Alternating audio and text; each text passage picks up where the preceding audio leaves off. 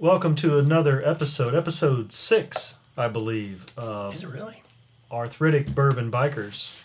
6. Number 6. I didn't We realize did number 5 the last time when we were actually on site in Kentucky Yeah. under a very nice pavilion with some wind noise and all kinds of other issues. Invading raccoons. Invading raccoons in the middle of the night, all that good stuff. Yeah. So, what are we going to talk about today?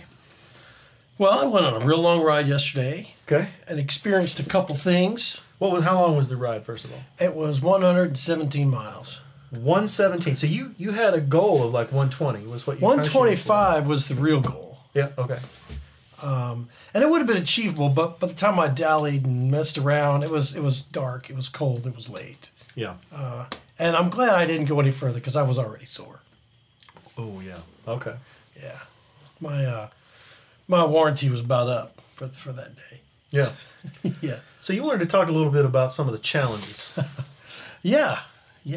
So there's a couple. First of all, the last couple days have been a lot colder than what we've had.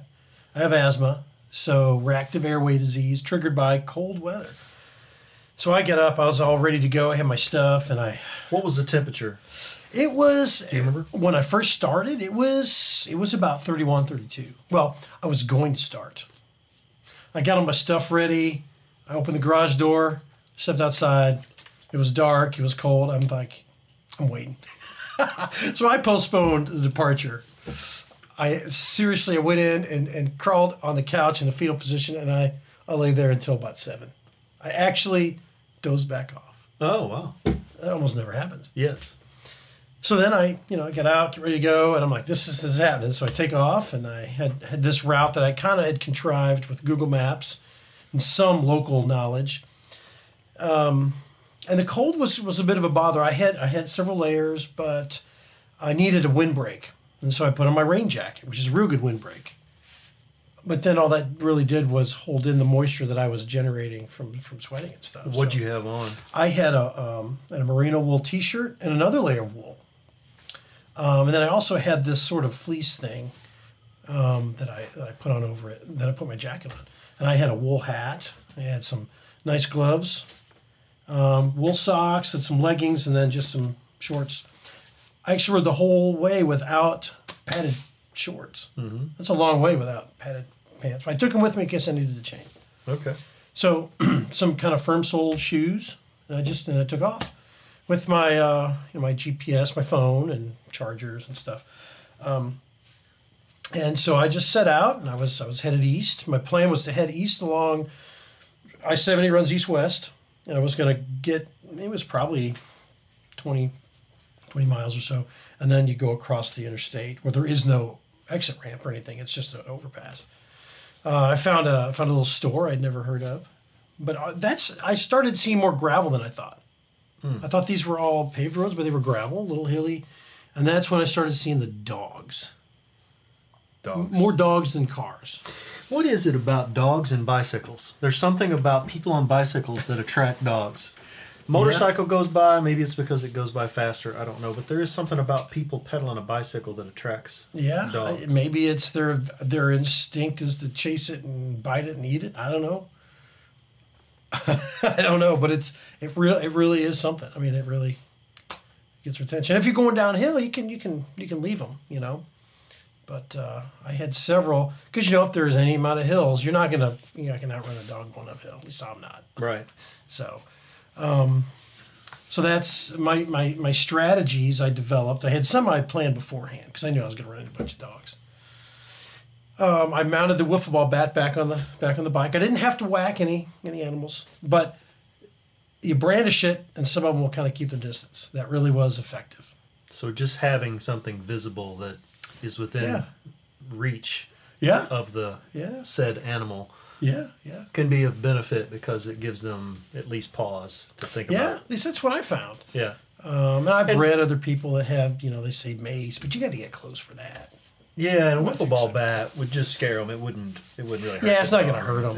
It's going to make a lot of noise, and it's plastic. And for anybody that doesn't know what a wiffle ball bat is, you number one, you should be shot if you don't know what a wiffle ball bat is. You need experience You should get a wiffle ball bat and go hit some wiffle balls or rocks or walnuts, whatever you got. Whatever you can get your around. hands on. But everybody should know what a wiffle ball bat is. But that's not the most, what I would call the most packable thing to take along with you, though. No, it's you're making a sacrifice. So you have to engineer some way to carry that along. Yeah. We've done that a couple times. Yeah. My old bike had one. Yeah.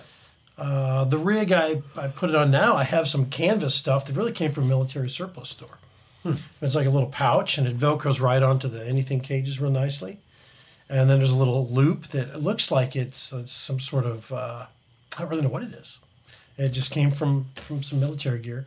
And I just loop it around a little strap that's already on the bike for the feed bag. And it's basically 2 anchor points. You just slide the bat right in there. It's really a crazy little thing.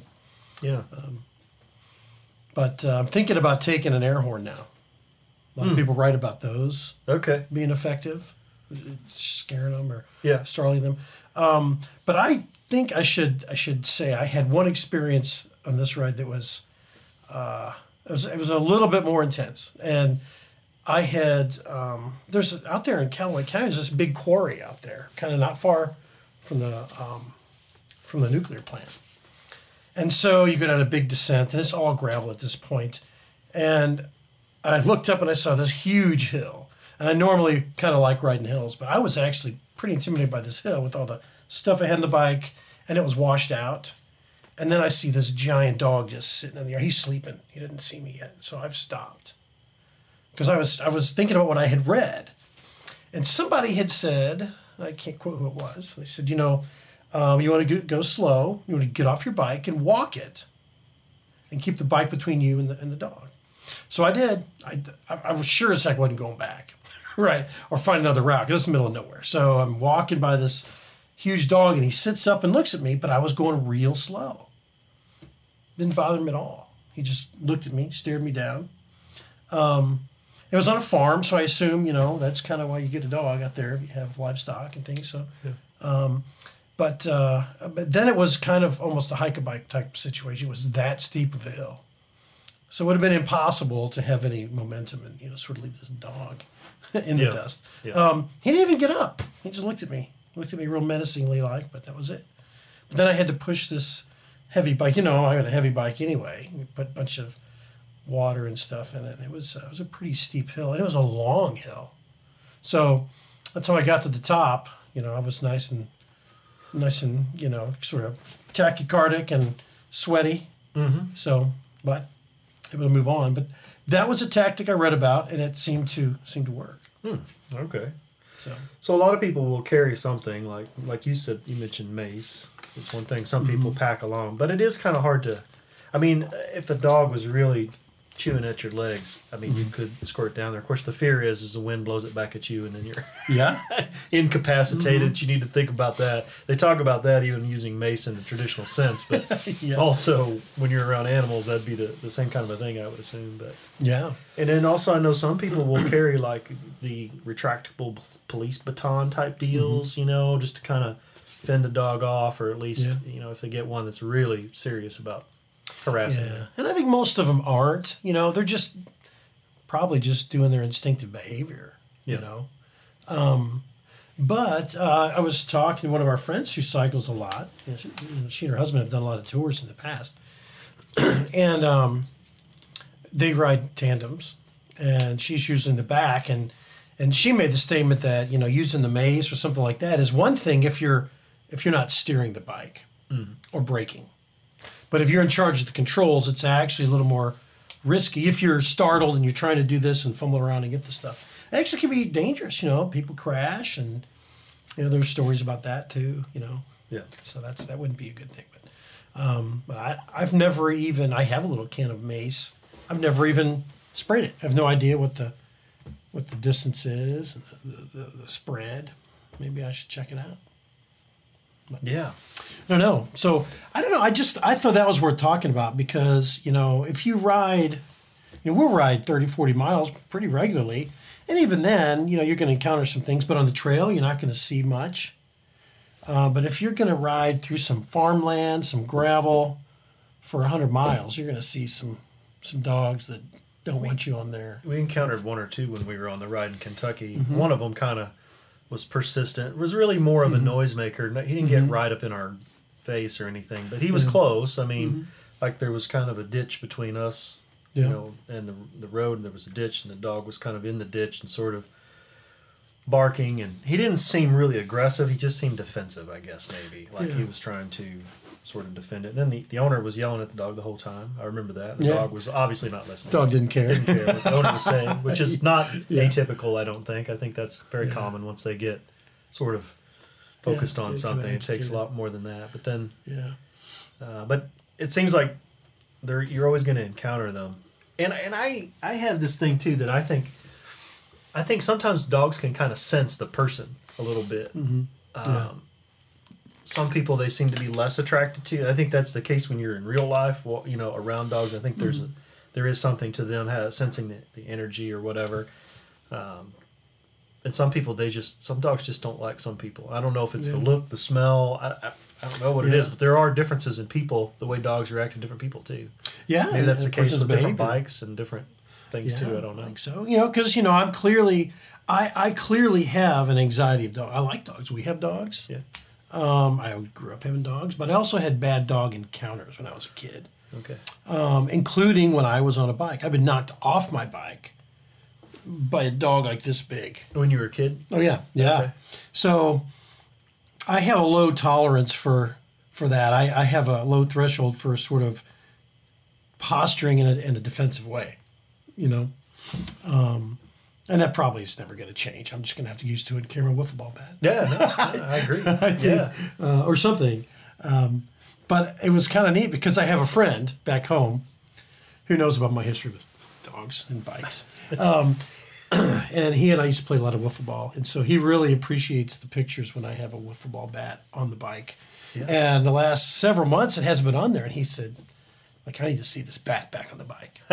So it's back. Well, the bat is more than just defensive, too. It's also entertainment when you stop. Yeah. You can always hit rocks or, yeah, like we said, hickory nuts, walnuts, any kind of a nut you can find. Or well, there's another game, I think you were part of this, where we were eating cherries. Yeah. And so either a Bing cherry or a Rainier cherry, you just put it in your mouth, and when you're done, you spit the pit and hit the pit. Yeah. Yeah, it's kind of challenging, but it's fun. Yeah. You can take a roll of toilet paper and put it right over the top of your wiffle ball bat when you're camping. Yeah. All kinds of stuff can be used for.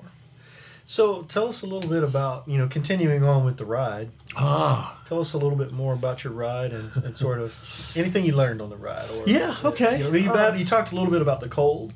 You talked a little bit about you had some wool underneath, which one of the great characteristics of wool is it breathes pretty well, it wicks away moisture, it still keeps you warm, but one of its downfalls is the air passes through it pretty easily. So it's not very windproof, I guess. Yeah. So you had this rain jacket, which was probably a pretty tight garment as far as... Yeah, and it was a little much as a barrier. I mean, it really did, but because when I found this little store in the middle of nowhere, it was really kind of a neat place. So I stopped, and my idea was to warm up, dry off a little bit.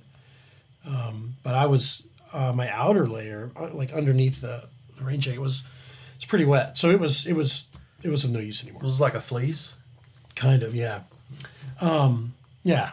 And so basically, I just took it off and I put it in my netting on top of that I keep on top of the bag and just tried to dry it out as I was riding. But I had another backup layer that I ended up putting on. But I had to wait for a while, so I figured the whole ride I was gone for 14 hours. 3 of those were spent kind of downtime. I made 3 different stops and a couple other stops on the way to troubleshoot something or other, or my clothes. And so it was total pedal time of 11 hours and 10 minutes is what I clocked it at. Okay. That's still good, though. I mean, that's over 10 miles an hour. Yeah, it was a long day, but I don't know. So one of the things that I have to sort out some more with my gear and stuff is I really do like these wool garments. Yes, I agree with that. But I need a better strategy of how to manage that, how to get them to actually dry when I need to. Because, if you stop, you just get cold. So maybe that's a good question for anyone out there who's watching or listening to this. If you have some feedback, please leave a comment. This is available by podcast, but also on YouTube. So maybe hop on the YouTube channel.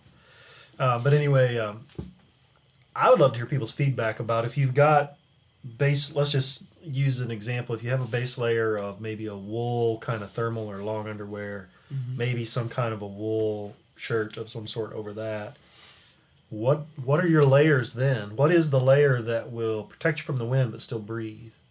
Does it need to have like zippered pits or areas? I mean, you see a lot of road cyclists like to have something they can unzip and open to let air in, but also pit zips, as they call them, to let air out. Yeah. I don't know if that would help. Like if you could get a little bit of circulation, but not the full wind. I don't know. I'm really curious. And that's part of the problem is I didn't buy some of these pieces of gear with just cycling in mind. It was this would be used for other things. You wear them to my kids' soccer games, wear them for whatever outside. If we go boating, I wear them. Whatever it is, if it's chilly, just camping. So I'm trying to keep a set of gear that's just pretty versatile. Yeah.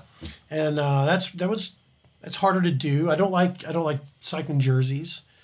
So that's something to really think about. So I'm experimenting with that, and I tried to go kind of fully loaded because my intent was to really do a randonneuring event this weekend. Right. And they do have 100K brevets, but I was shooting for 200K, so I was just shy of that. And I think my time would have been okay. I probably would have been able to finish as long as I didn't throw in a bunch of hills. If it had been flat, I would have been okay. Yep. So I learned a little bit about that. I learned that more conditioning is probably needed to do that. I don't know. You having shorts? Yeah, shorts over kind of like a layer, like a base layer. Okay. It's funny looking, but that's kind of the way I went. Lots of people ride that way these days, though. I like that because then I did have a pair of sort of biking padded shorts I could swap out. Yep. If I needed to. Wool socks or? Yeah, I had wool socks. And then just... they were low cut. I didn't go with anything large. I haven't really done any high compression socks. I might try that sometime. I haven't either. So. I actually had, for experimentation purposes, I had 3 different sets of gloves I tried out. Took them all, shoved them in this bag. Which did you try? Which did you find worked best? For this, like when it was really cold in the morning, I wore these sort of lobster gloves, and those were okay. All right. And then I had some other gloves that are just sort of some outdoor gloves that are a little thicker than the last pair, which I used for most of the day, were really lightweight kind of ski gloves, but they really don't have much of a moisture barrier. So I wore those most of the time, and this setup worked fine because it wasn't raining. And then you had a wool hat. Did have a wool hat, and I also had a balaclava that I wanted because my face was getting cold. Cheeks. Yeah, cheeks, nose down here. So I swapped that out later too. That was the thing. I just don't like cold weather, so I don't go out much in it. Yeah. Didn't really know what to take, so I took a couple things. It does take some strategy, I think, when you're biking in cold weather. I'm not really a fan either. I mean, to be honest about it, but I do think you do have to have different layers and the ability to kind of take things off and on and try out and find out what works. And even the day can be different. Some days when it's not real windy, you might not need a windbreak as much as the days when it is really windy, or depends on the humidity, I think, sometimes, how cold, dry cold is different than a damp cold. All those things really factor in and can change. Yeah, and even sunlight helps. Yeah. And it was kind of sunny. Sunny versus cloudy days, big difference. Well, and the temperature changed by almost 30 degrees yesterday. Yeah, so it started out, like you said, when you first got up 31, Just 32, above, so you're like, scrap this for a few minutes, take a nap, then leave. But it did get up to, what was the high in the 60s? It was, I think it just broke 60. 61 maybe, something like that? Okay.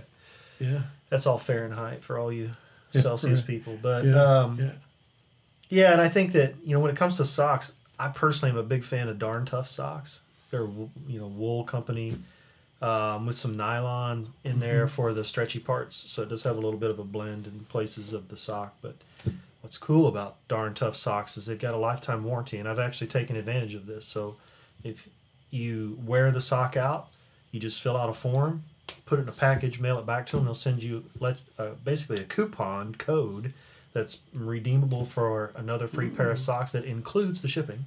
Oh, wow. So all you do is go to their website, put in that code, order the pair of socks you want. It redeems for the value of whatever the original purchase of the sock you sent in. You can choose a different sock if you want, but they're only going to give you the dollar amount for whatever sock you bought. And they'll send you brand new socks. And I've done this like 3 times now. I own like 4 pairs of these. I wear them all the time. I wear the ankle length, but They're great. They're warm, but they stay relatively cool in the summer. They breathe really well. They do wear out, though. They don't claim that they'll never wear out. What they claim is if you do wear them out, send them back. Yeah. They'll replace them. Speaking of, I think I had a pair of Darn Toughs on yesterday. I only have a couple pair of wool socks. And these are kind of thick, but I could have used a little thicker socks. So I think if I'm going to do this, I'm going to get a really good stout pair of wool socks for that. And they have all different styles there. I wear kind of the sort of the ankle length, kind of made for sport stuff. But they make long, tall, heavy, light, all different kinds. You can pick all different kinds of things. And I've tried Smart Wool and I've tried Darn Tough. And there's one other wool brand. I can't remember what it was. But anyway, Darn Tough's the only one that replaces them for free. Yeah. Lifetime guarantee. As long as the dryer doesn't eat the sock or you don't lose the sock somewhere, you keep the pairs, together. Or if you buy the same sock, you can send them back and they'll replace them for free. It's quite a deal. Now, they're not cheap. They're $16, $17 a pair. Yeah. But for wool socks, it's probably not that far off the mark. And they're, made in Vermont, local U.S. company, and they take the old socks and they actually recycle them. Oh, wow. They use the material again and other things, which is interesting. Wow. Yeah, no, I like the material. I was happy with it. Yeah, but they do wear out. I've worn out several pair of them, but it's nice to know you got a place you can just send them back and replace them. When it comes to gear, that's neat. Yeah. But shoes, you said you wore what kind of shoes did you have? These are, I should have brought them. I think they're called Abeo. I bought them at a downtown shoe store here. I paid quite a bit for them, but I really looked for them. It's just it's almost like a cross between a low-cut hiking shoe and kind of a casual work shoe. Okay. But it has a firm sole, and I use those to ride. They're pretty comfortable. I've been happy with them so far. And do they keep your feet fairly warm as far as... Yeah, they're pretty thick. The socks are the important part, but as far as windproof, like some shoes have a lot more fabric that wind can get through versus... And what's funny is I don't think these are made for this purpose. It goes along with the other thing I said earlier. I just have a hard time going and putting on shoes that are made for cycling. I agree. I want to get to my location or destination and wear my shoes. Yeah, I think it's a hassle. It's a real hassle to carry multiple pairs of shoes and stuff on a bike. If you can find shoes that you're comfortable in when you're just walking around, because and you can use those on your bike. We both use flat pedals, and we like that for that reason. Is that we don't have to carry a bunch. We might carry a pair of flip flops or something if you're out, camping or whatever. But other than that, so yeah. There is something you mentioned. Other things I learned. Other obstacles in this trip. People watching or hearing may not quite realize we're in Missouri and it's been a bad flooding year. Right. And the Katy Trail, which is national and even world famous now, a lot of it's damaged. Actually, repairing a lot of that now. But there's one section that has a rock slide that was, I think, precipitated by the flood. And where my route took me was pretty close to that area. So I went out on Highway 94, which is a 2-lane highway with no shoulder. Typically a lot of grain trucks and scary things going by, but as I discovered, the road's closed.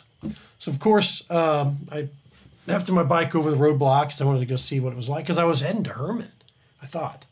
And the water's just totally over the road. Oh. And I think I probably could have gone through, but I didn't want wet feet yesterday. It was just too cold for that nonsense. I was not about to do that. So I turned around, and that then became the furthest point of my ride.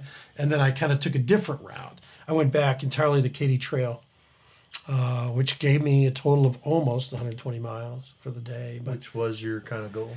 Yeah. I was shooting for 125, but I was happy to be done. So I chalked it up to nearly did it. Yeah. No, that's good. That's good. And you kind of, you mentioned that you got home and then sort of realized that maybe you were a little dehydrated. But you had been, now, how much water, did you keep track of how much water you drank, or do you have an idea? Well, I took 2 1.5 liter bottles, and I had a liter bottle and a couple other things that the more water I drink out of, with electrolyte tablets and stuff.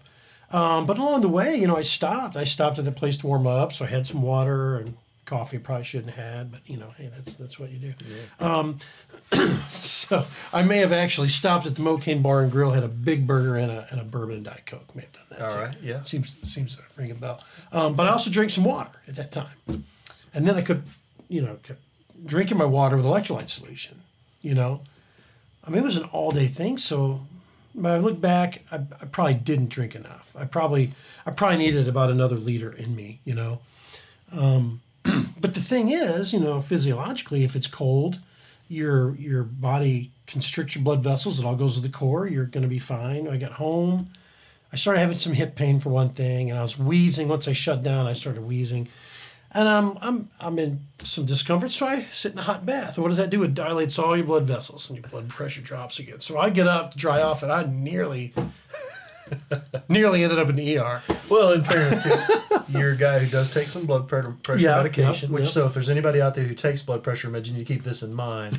I have this similar problem, not to the extent that you're talking about, but I have noticed that I take a blood pressure med, and if I ride a long day and maybe don't drink as much as I should, I don't think any of us ever drink as much as we should. If you're not, you know, urinating periodically, then you're probably just not drinking enough. You know, if you're not really getting any water out, you're probably not getting enough in. But I'm notorious for never drinking enough.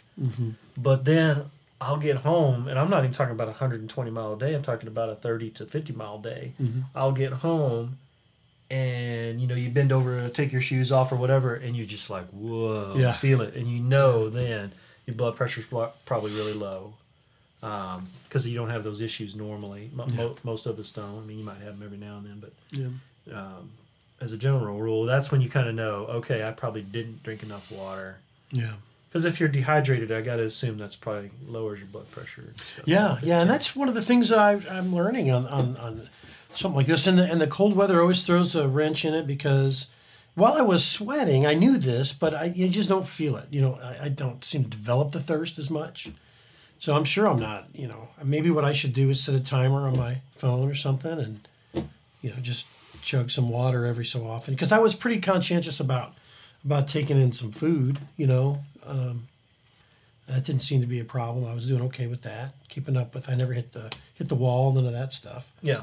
So, but I think the water was definitely something I should do a better job. And electrolyte tablets, you're using the Noon. Yep. I think they're called. I like those. Yeah. Bottle a little bit bigger than this. I'll put a half to one. Yep. And I put some flavor in it because it tastes. There's flavor there, but it's not. You know, it's a little bit. If you're not familiar with those, they sell them in all kinds of different flavors. I don't know that any of them are great, honestly. It's an electrolyte. It's not supposed to taste spectacular. Right. If that's why you drink bourbon and Coke. If you want something that tastes spectacular, you drink bourbon. Right. If you want, electrolytes, you drink something that tastes like electrolyte crap. So it's as good as it's going to get, but they are scored, so you can break them in half. They're kind of big, though. They're about the size of maybe a quarter or something like that. Yeah.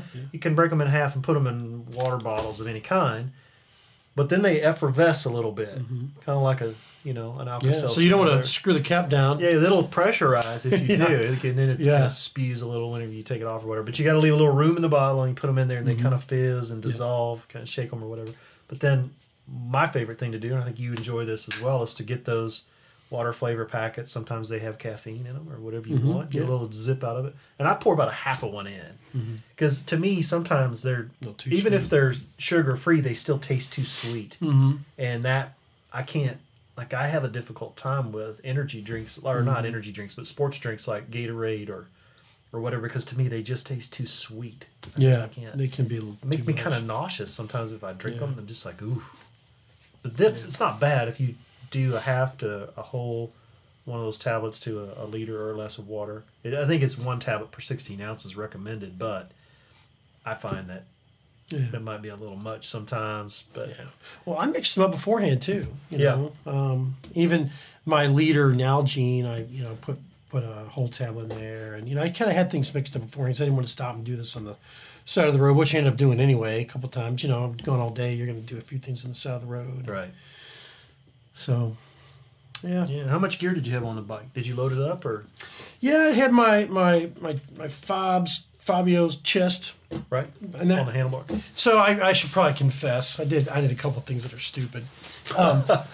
And so, needless to say, my anything cages are not serviceable right now. One of them is not anyway.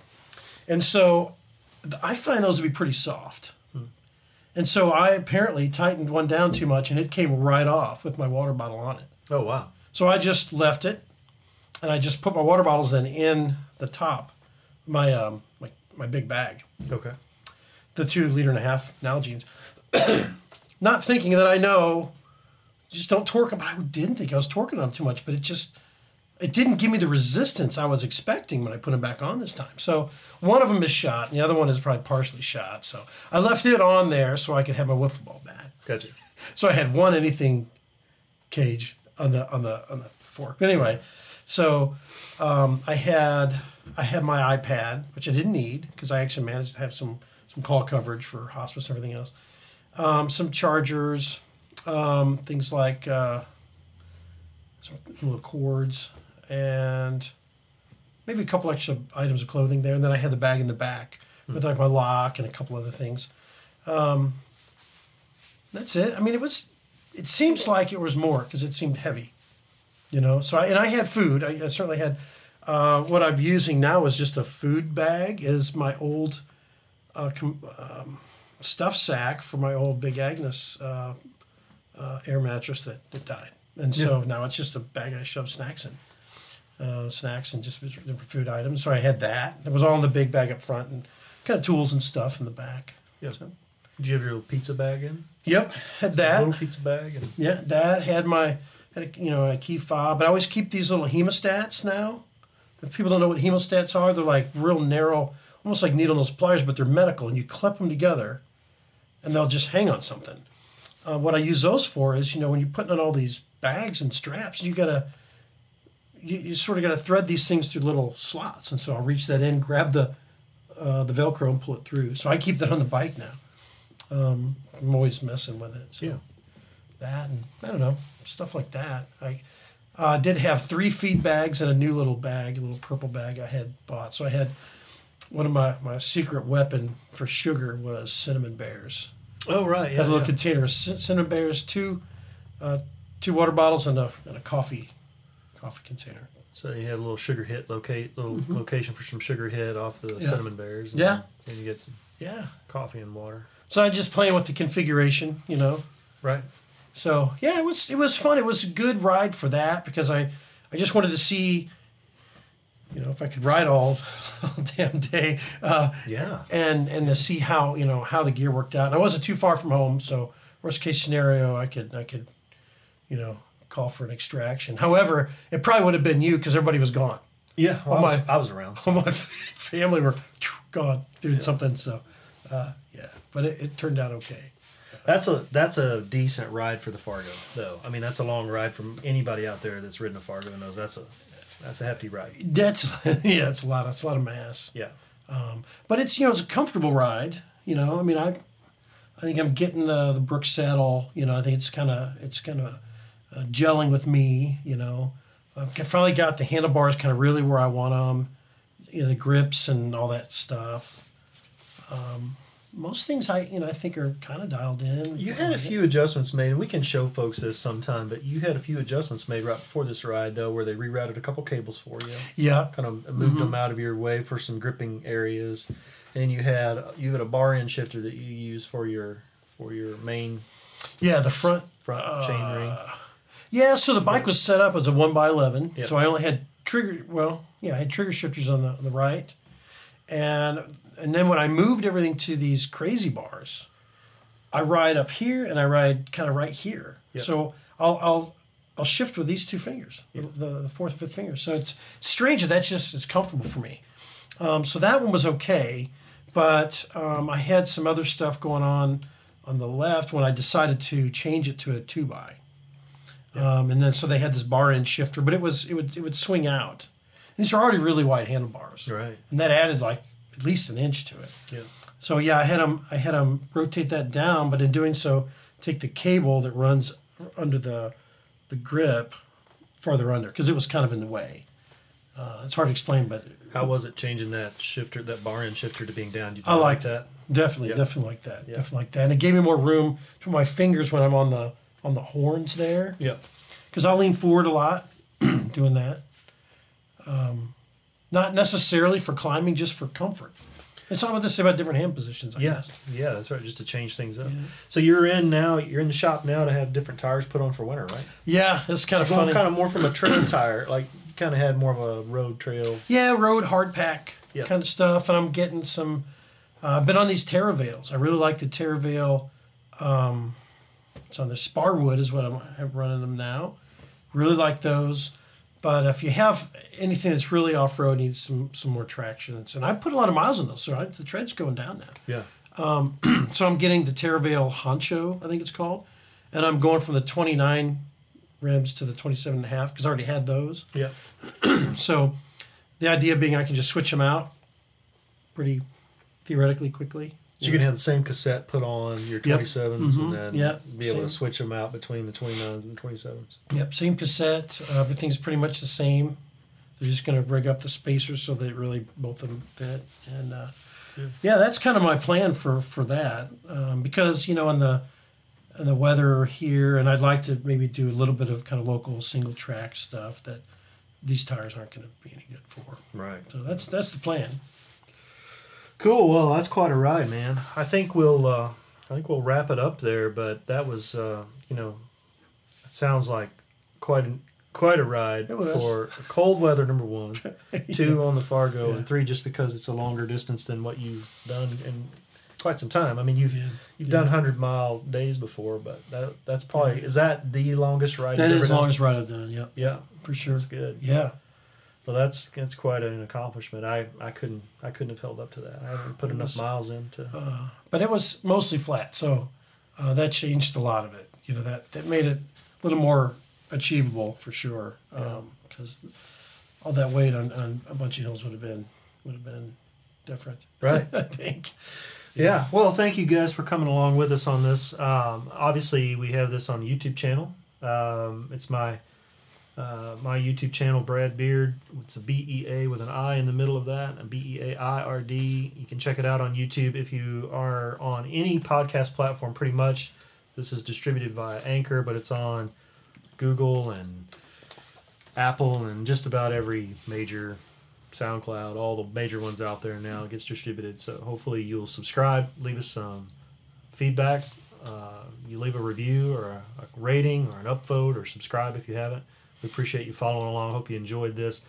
We just kind of finished up that Kentucky deal, and I did do a little video review of the hammock, which is on Amazon and on YouTube as well. I did an Amazon review of that. And overall, was happy with that. So we're just kind of following up with this week's podcast on long rides, dogs, cold weather gear, and then sort of minor bike changes. Medication management. Medication management. That's right. Monitor your blood pressure, all those things. Everything that goes along with arthritic bourbon bikers. Right. Hypertensive arthritic bourbon. Right. You had a bourbon and Coke on this last ride, so it kind of fits in with the theme. So thanks everybody for following along, and we'll see you again soon.